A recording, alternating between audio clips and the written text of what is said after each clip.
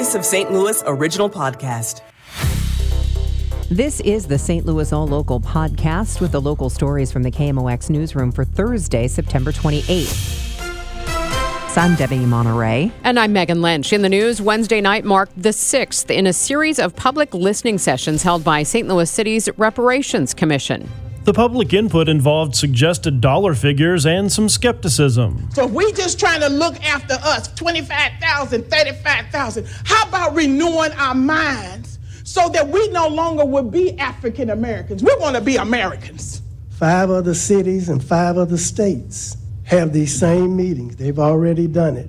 Nobody getting reparations. Vice Chair Dr. Will Ross said his commission's final report due in March won't be the end of the line. We need you to continue to provide that moral support, pushing, animating, even agitating for real systemic change. Brad Choate, KMOX News. How can trust increase between law enforcement and the African American community? That's the discussion today at the Urban League, which is partnering with the 400 Years of African American History Commission. Dr. Kadesti Youssef says it's not just fear and anxiety among blacks. The anxiety and fears are activated within law enforcement as well. So when you have two communities that are coming together that have histories of different traumas, but also very nuanced experiences in terms of their social position in the United States, interacting can lead to disproportionate incidents like we saw with Michael Brown or George Floyd, or just even if it's not fatal encounters, just more aggressive encounters between the public and police. Youssef, who is director of the Center for Law and Social Justice at Bethune-Cookman University, says sometimes the first step is opening space for these types of conversations between police and the community. An invite-only session is taking place at noon. There is a public session at 6. It's open to the public at New Sunnymount Missionary Baptist Church. Registration is required. Enough St. Louis City police officers called in sick from one district Wednesday afternoon that leadership had to shift resources around to make ends meet for the 8-hour shift. A department spokesman told KMOX News dispatch for 2 districts was patched together to help officers on the street assist each other. The Central Patrol Commander also requested the department's mobile reserve unit assist with patrolling and radio assignments if needed.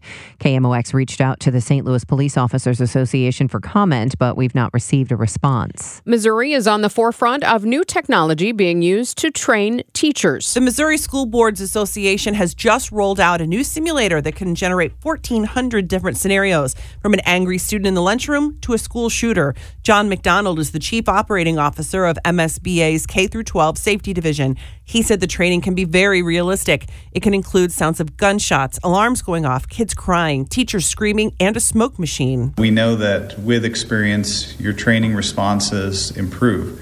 And the hard thing is it's difficult to get that level of training quickly. A lot of it is kind of exposure, experience, and some of the training that law enforcement offers. So using a tool like this allows them to jump into that. The simulator cost the state $28,000. Beth Coughlin, KMOX News. Smartphones aren't quite a hot potato for Missouri drivers since the hands-free law went into effect exactly 1 month ago. There is data to suggest we're not holding the phone as much. Cambridge Mobile Telematics says distracted driving has dropped by about 3% in that time. AAA Missouri's Nick Shabaria says even the slight decrease prevented an estimated 80 crashes. This is just the first month that the law is in effect. And we also know that, penalty provisions aren't even kicked in yet. That won't happen until January 2025. We'll go in depth on this coming up in the news at 8:35. A new marker in Calvary Cemetery set to be dedicated to Dred Scott at 11 o'clock this Saturday. As a slave, Scott sued for his freedom prior to the Civil War but lost the case.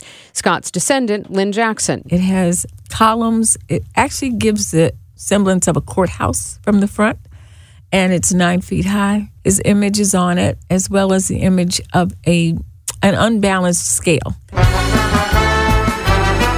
To celebrate Hispanic Heritage Month, flags are going up in Clayton. The Hispanic Heritage flag was created by local artist Jose Garza in collaboration with the Regional Arts Commission, the Hispanic Festival, Inc., and the Latinx Arts Network. County Executive Page will be on hand when that flag is installed in Memorial Park in Clayton at 2:30. From the KMOX Business Desk, rapid advancements in AI will likely have a huge impact on the geospatial sector in St. Louis. The annual Geo-Resolution conference taking place today will look at how geo-AI can play a role in societal challenges like disasters, climate change, and hunger. Where it happens, why, and where are the people, where are the resources, how we can, minimize the risk and save more lives. That's Vasit Sagon, professor of geospatial science at St. Louis University and deputy director of the Taylor Geospatial Institute. The conference will also consider the role of geospatial artificial intelligence in national security. I'm Debbie Monterey. The St. Louis All Local podcast is produced by the KMOX News Team. Get all the local news you need on the Odyssey app or wherever you get your favorite podcasts.